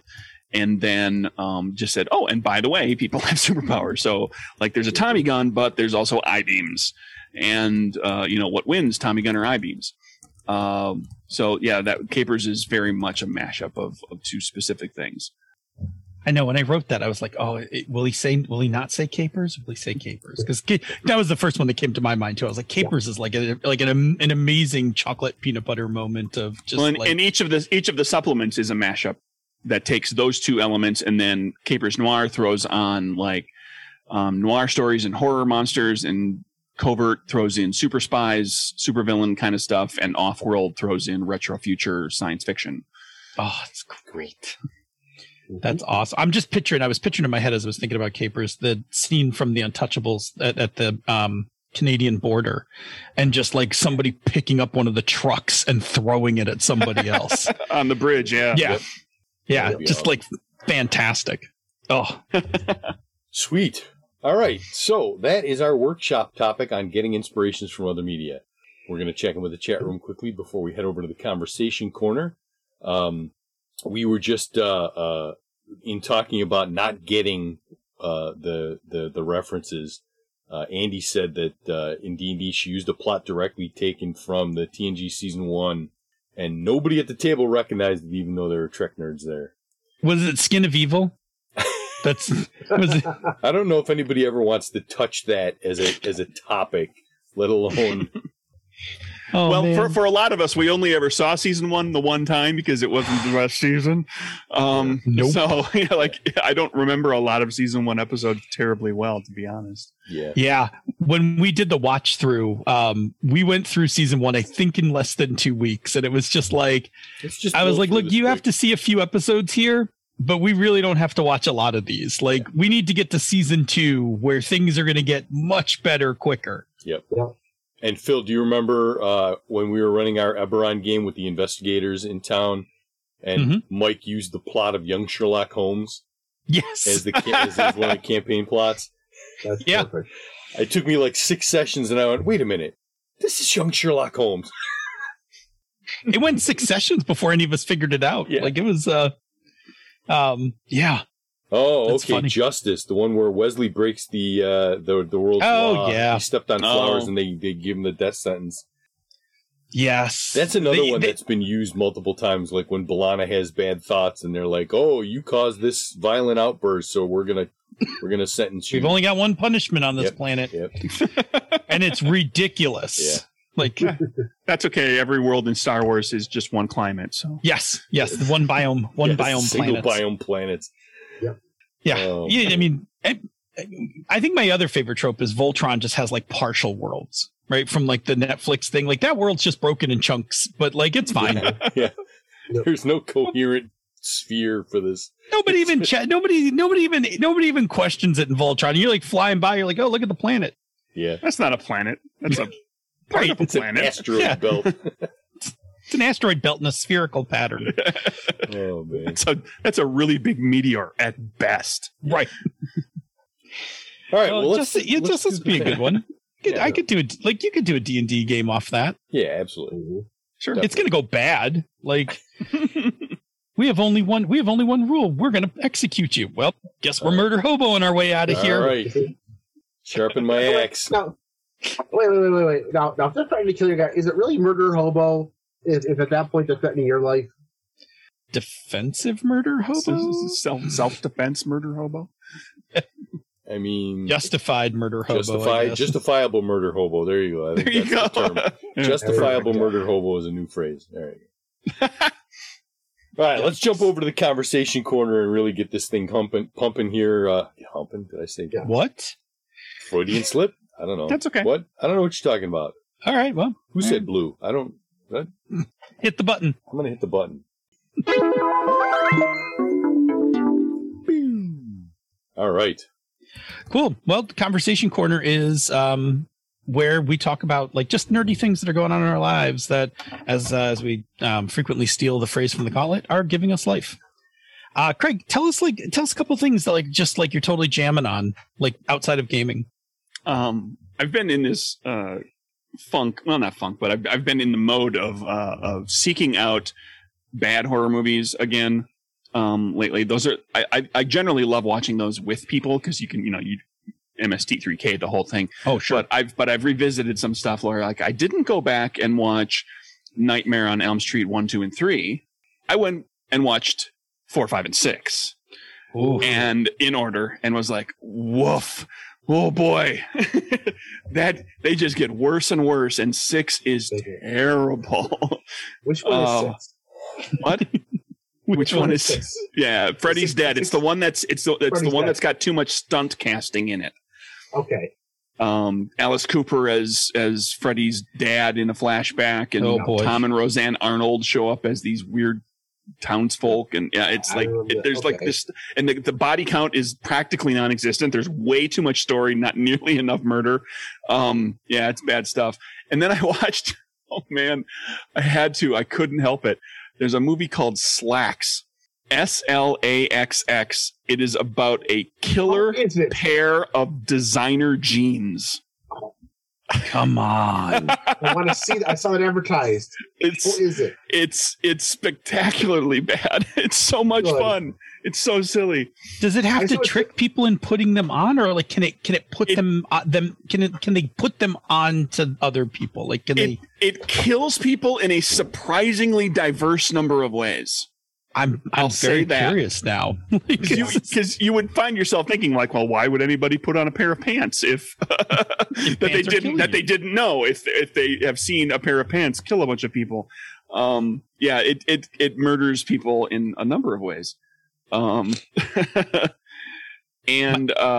over on the Nerdburger Games Discord, it's been interesting to see. I threw the idea out there and I kind of suggested it to some of the regulars on the Discord, and some people have taken it and they're running with it. And I don't know where it's going to go. I don't know how big it's going to get, or if it'll be completed, or if it'll be a thought exercise. But there's people that are like, they're designing a game together. They're like, just hashing out like a game to make, an RPG. Where exactly it's going to end up, I don't know. But I'm doing my best to not go in there and influence, but I'm every so often they'll ask questions and I'll respond, and every so often just throw in something like, well, just something to think about here. Think about this, like, and just to help spark discussion and direction and decision making. So it's I got a great deal of help in getting to where I am. During freelance days and with people giving advice when I went to designing my own stuff and publishing, and I try to give back when I can. And so having a Discord community where there's some people who are like, taking some of the knowledge that I've disseminated to them and working on a game as a group, and having a fun little collaboration and just kind of seeing that develop has been a lot of fun. That's very cool. Yeah. I'd be curious to see what they come up with. I hope it goes the distance, because the concept, I mean, they're still nailing down some stuff, because it's one of those, like when it's on a Discord and it's a bunch of people, it can take a while to kind of get somewhere with it until they really nail some things down. But there's some really interesting ideas floating around in there. Neat. I'm going to throw in my bad horror movie. I don't know if you've ever seen it. I remember this from when I was a kid, because I haven't seen it since I was a kid. Did you ever see The Driller Killer? Oh, yeah. It sounds familiar. Slumber Party Massacre 2? No, 1979. It's actually called The Driller Killer. Called The Driller Killer. Called The Driller, yeah. That's the one with the guy in the apartment, right? I mean, I was like in sixth grade. I just Yeah, remember. I don't specifically recall seeing it. Yeah, I think it's about a guy, or he's either the building super or somebody who goes around killing people in his apartment building the drill. yes. Yeah. He's got an actual he's got like a cordless drill or something, and he's murdering people with his drill. Like he just sneaks up and just drills them. Mm-hmm. It's not good. Like if you're in the mood for a bad horror movie, it's not good. But yeah, I do remember as a kid because it was the 80s. So like we went through that whole period where we were raiding the video store for, whatever terrible horror movies we could find and take them home and watch them on Saturday nights. I got a bad horror. When I was in movie college, for you. I was the only person on my floor with a VCR for 2 years. You must have been very popular. Every Saturday night when I got on my way back from work, I would stop at Movies Plus and we'd pick up one or two movies that were really good, and then we always picked up one bad horror movie, and then one movie that we just bought based on the cover, like Ninja 3: The Domination. But I used to host bad movie nights sometimes. We would watch, things like, some of the worst Friday the 13th movies, or, Sorority Babes and the Slime Bowl-orama. Oh, yeah. And, so silly. And, oh, yeah, I love that movie. But yeah, so I'm a big fan of bad horror movies. I mean, I've seen some horror movies lately that were just bad because they weren't interesting. I like movies that are deliberately campy bad, or just bad special effects, or if they're a bad, movie that I thought was going to be good. Then they're less entertaining. Like House of a Thousand Corpses from Rob Zombie was a terrible movie. Bad. Yeah, terrible. And I like Rob Zombie, but that's just a movie that should have been really, really, really bad. That had way too much plot and characterization and actually made it decent. Evil Bong. I thought Evil Bong was going to be horrible. I got it on one of those, I bought this 5 movies on one DVD collection because I wanted this one movie and I figured I was going to watch everything on it. And Evil Bong was on there. It was a Bad Moon Films. And it should not be good, and it's actually entertaining and watchable. A quick aside on the Slumber Party Massacre 2. And for some reason, I was thinking the subtitle to it was The Driller Killer, but I guess I just heard the name Driller Killer because the killer in Slumber Party Massacre 2 does some of his killings with a guitar that has a gigantic drill bit, basically attached to it. That's part of it. And it's worth watching for the sake of the fact that there is a legitimate musical number with said guitar in the movie. And it's long. It's a long musical number. That's funny. So it's interesting because I'm not I'm not a huge horror movie fan, but where I fall, where I can, similar to you guys, I can do that with wuxia films. I can watch the worst wuxia films possible, and I love them. Old Shaw Brothers, all the way Shaw up. Brothers cheese, man. I mean, from the worst Shaw Brothers movies to Crouching Tiger, Hidden Dragon, I'm there for all of it. I will never turn down watching a wuxia movie. Which, by the way, I have a DVD collection. We're gonna have a wuxia night. I'm in. We're gonna sit down and we're gonna watch some stuff because I've got a collection of old stuff that I'm like, we need to bring this to a TV. I got the Flying Guillotine. If you want to see a really bad one, the Flying Guillotine is not good. It's like a throwable hat thing that cuts people's heads off. It's hilarious. It's an Odd Job from James Bond. No. It has to land on your head, and then and then you pull the cord and it to pop your. It's ridiculous. It's great. Jacques, fellow podcast Jean-Gu Hustle does a whole episode about the Flying Guillotine. Yes. I was very impressed when they did it. Because it's no Jim Cotta.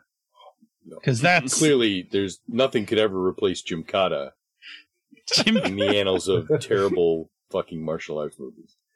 Jim Cotta's a special kind of hell.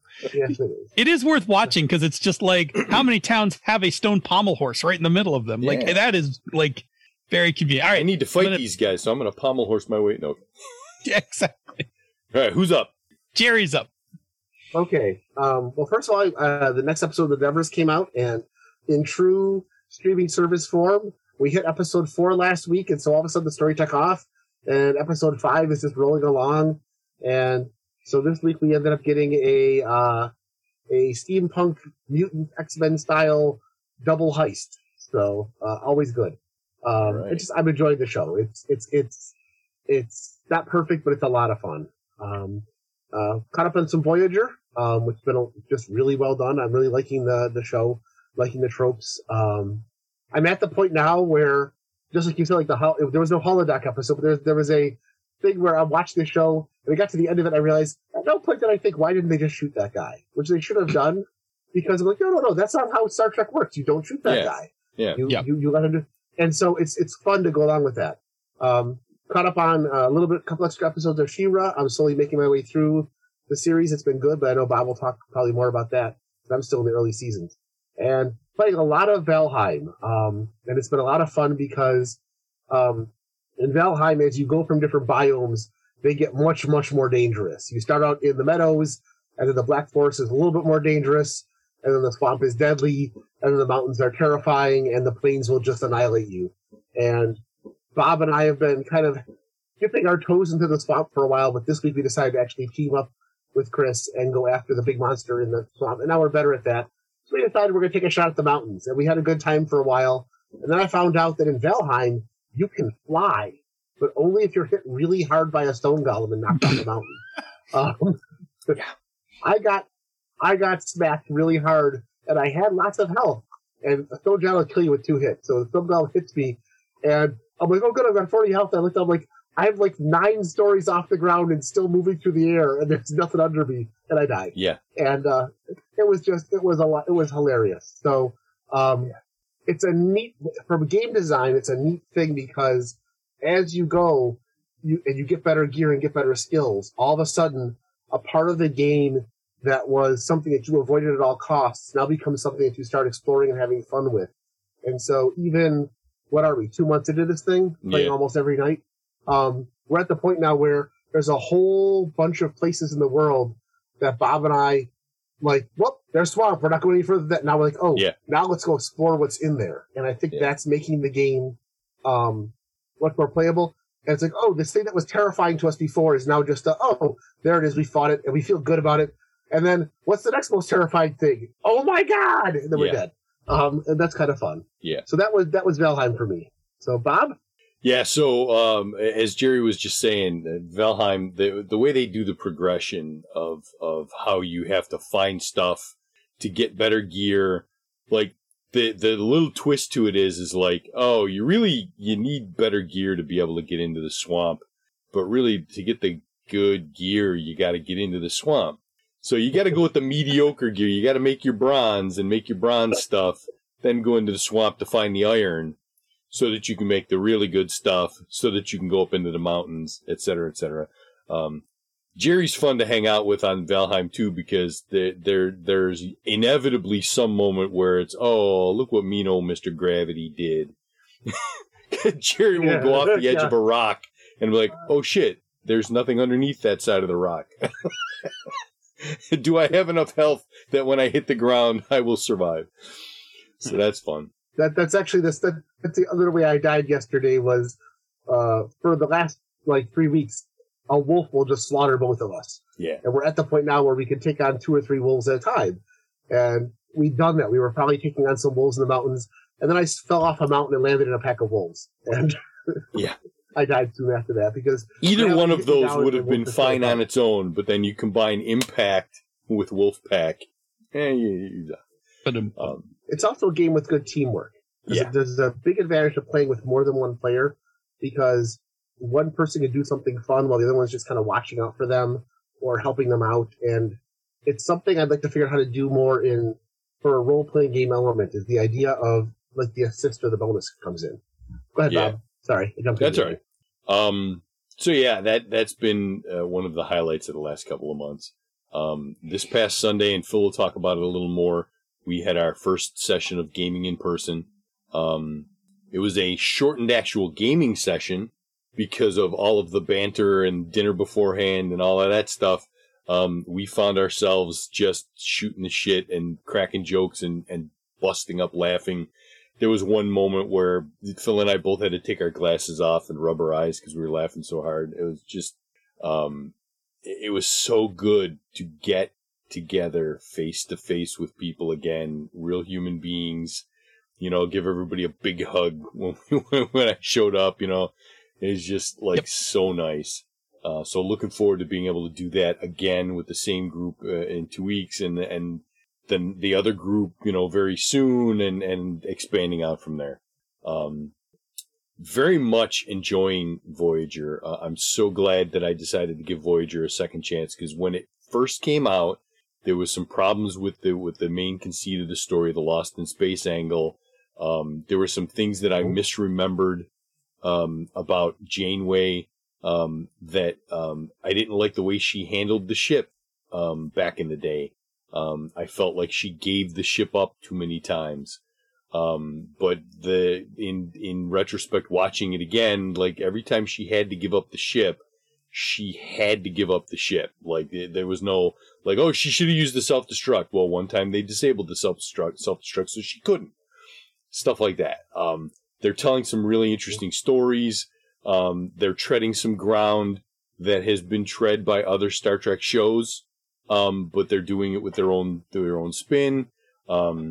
So it's been interesting, and it's a lot more serial than I remember it. I remember it being like one-off episode after episode after episode, but really there's a lot of through lines going through this series because you've got the main plot line of let's try to get home, and then you've got character development of people.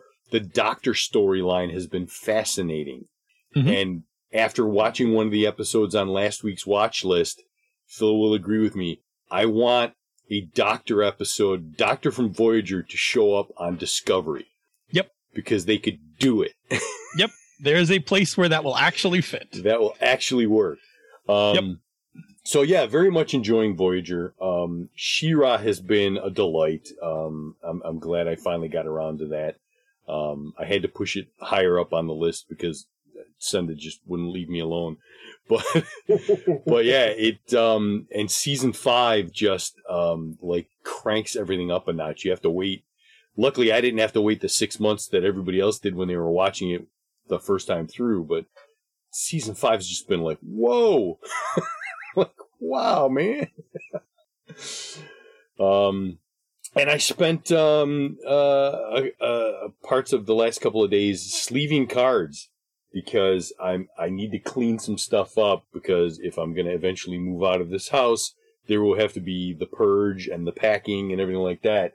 And I'm looking around my room thinking to myself, okay, I've got all these games and I need to consolidate some stuff. And I'm like, well, I've got 6 packs of sleeves over here for Thunderstone Quest that I bought and I have not sleeved the cards yet.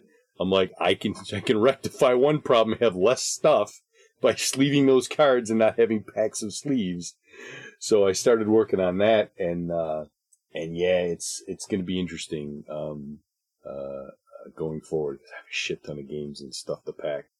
Actually, I have a shit ton of games to pack. I don't have a lot of stuff, and the move is going to be less of a chore than I originally had envisioned it because I don't have stuff. I don't have a couch. Right. I'm going into wherever I go from here with a recliner, a gaming table if I get the replacement parts for the one that came broken today. Oh no. It's damaged from shipping, but I've got a recliner, I'll have a table, I've got a shitty little bed that's going to be temporary. I may not even bring the bed. I may just sleep in the recliner until I buy a proper bed. No, bring the bed. Don't. No, really. Honestly, it depends on old. what I get you for can't. this. No, you have to understand. It depends on what I'm going to get for this house and how much money I'll have left over after putting a down payment on a condo or whatever. If there's money there, then the bed will come week 1, after a couple of days, bam, bam, bam. Yeah. It's not going to be. I'm not going to go 6 months on a recliner. No. That's okay. When I first bought this house, there was a recliner in the basement that I disinfected because I only had a couple of futon mattresses to sleep in because I left all my other furniture behind. And there were several nights that I was downstairs in the game room and got to the point where I'm I'm tired. I just went over and sat in the recliner and slept there till the morning. Yep. That first that'll change, but Yeah. I got a serious girlfriend who became my wife. That wasn't going to fly anymore. Yeah, that definitely changes. Then we got a bed. Yeah. But yeah, no, there's nothing wrong with the recliners. I've been in houses where the recliner is the most comfortable place in the It's facility. not a terrible recliner. It's pretty comfortable. So, yeah. All right, that's enough about me. Phil, what's going on with you? Hey, I bought a new bag. I haven't done that in forever. I was so there's this great company in San Francisco, Waterfield, that makes these like really nice bags. And over like the last like 6 or so months, they had a group of people, like a focus group, go through and look at designs for new sling bags, like small crossbody bags. And I don't remember how I got in on it, but I got invited to it, and I participated. It was like 3 or 4 sets of surveys where they showed you different designs, and you commented on them and gave feedback, things like that. Well, they finalized them, and for everybody who was in that group, they gave a early bird discount for ordering a bag. So I was like, oh, I'm totally buying one. So I ordered the small crossbody bag. I don't need anything big. I just, thing to hold my phones, my wallet, stuff like that. Black nylon, red leather, looks really slick. I think it ships next week, which was really exciting. Like they did the advanced order so that they could prep them and ship them right away. But I love this little company. Like, this company's pretty small. I got, like, when I ordered something from them last year during the pandemic, like, the owner emailed me and was like, I know you ordered this, but I can't ship anything because we're in lockdown. And I was like, yeah, I know. I'm like, you'll ship it when you're out of lockdown someday. Like, it's cool. But he emailed me again. He's like, oh, thanks so much for ordering the bag. And I was like, listen, that process was cool. Like, I was totally invested in this bag for I was totally invested in this bag the whole way through. I knew I was buying one as we got closer, because as they were narrowing the design decisions down, I was like, oh, I like where you guys are going with this. So yeah, I had a lot of fun. I haven't bought a bag in a while. Haven't used one in a while. So it'll be nice to do that. Forbidden Lands we played in person, which is the first time in 14 months I actually put stuff in my backpack. Yep. And took it somewhere. Bob touched on some of it. It was really good to see everybody. It was hilarious trying to get the game off the ground with such questions as, does everybody remember where we sit at this table? That was a discussion. Yep. We're playing Forbidden Lands. These guys have all been using Roll20 for the last 14 months. So we had to have a complete refresher in how to roll the dice in the game, because it's this particular dice pool mechanic, and everybody's just been clicking things on the screen and having the Roll20 macros calculate everything.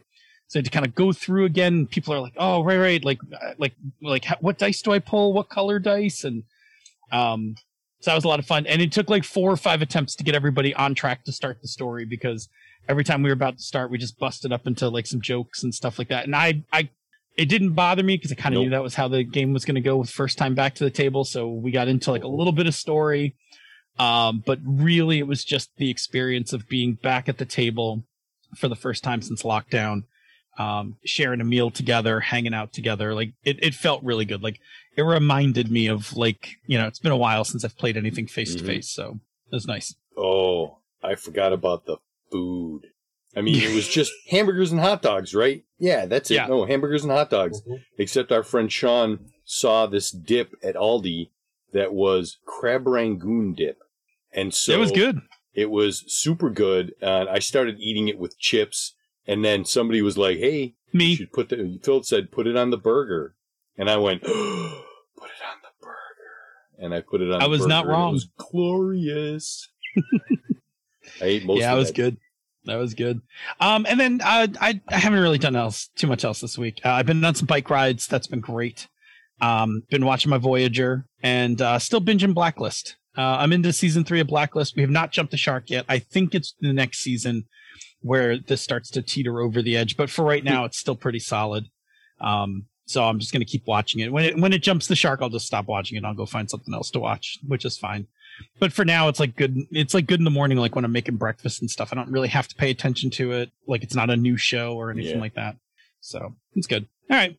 Well, that's us. We're going to wrap. We're going to actually let Craig go, because Craig has to get up early in the morning. And, we understand the need for proper sleep.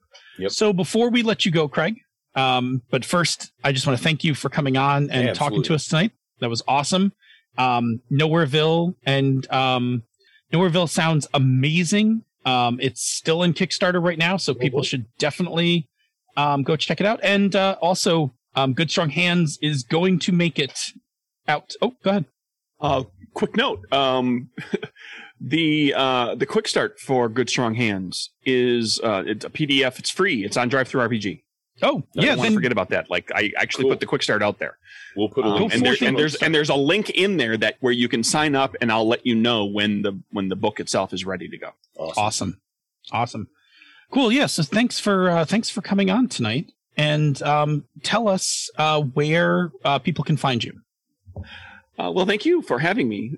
This was a lot of fun. It's been a couple of years, so good to be back. Find me. You can check me out at nerdburgergames.com. If you like the Capers thing that we were talking about, that's where the fancy, nice hardcover is available. For the record, the hardcover, the deluxe hardcover there is $40. It's the same price as what it would cost to get the POD hardcover, and it's a better book. But you can also go to drivethrurpg.com for everything else, PDFs and books and combos. And I am at NerdburgerCraig on the Twitter. There we go. Cool. Fantastic. Craig, feel free to drop off when you're ready. If anybody's watching in the stream, there are some people watching the stream. Stream's going to go a little wonky for a second, but if you're I think I have the answer to that going forward. But yeah, tonight the visuals are gonna go off the charts. Yep. All right, everybody. Here comes the wonk. Thank you again, Good night, Craig. I had a good time. Thanks for joining us. Talk to you again soon. Thank you. Bye-bye. Bye. All right. Oh, so close. So close. Stabilize visuals. Bring us about, Mr. Everson. Oh, man. Engage patron shoutouts. Yes. So thank you very much to Randy Farmer, the old school DM, our very own Sean Merwin, the Mad Wizard, Troy Sandlin, Chris Constantine, Cindy Moore, Eric Simon, Mirko Frolik, Andrew Demps, Brandon Barnes, and Brantley Harris. And thanks to everyone for listening tonight. If you are free on Tuesday evenings at 8 p.m. Eastern, 6 p.m. the Queen's time, you're welcome. Come join us live on Twitch, where you can chat with other listeners in the awesome chat room for life and ask us the occasional question. And if you cannot make the live show, check out our podcast each week wherever you get your podcasts. Take a listen to some of the other shows in the Strike Mark Network, such as Mastering Dungeons, Bonestone Obsidian, the FM Gamers, Candy's Talking Games, the Gnomecast, The Lounge, Bonus Experience, Zhanghu Hustle, where you can hear an episode about the Flying Guillotine, and back episodes of She's a Super Geek. You can and should also check out our sibling podcasts, Tabletop Bellhop, The Night to the Night, and the always amazing Gaming MBS. After you have attempted to leave the town only to find out that your crippling illness will condemn you to spend the rest of your life there, leave us some feedback. You can join us. You can reach us directly via the old-fashioned emails, mmp@misdirectedmark.com. Hit us up on Twitter. The show, the network, is at misdirectedmark.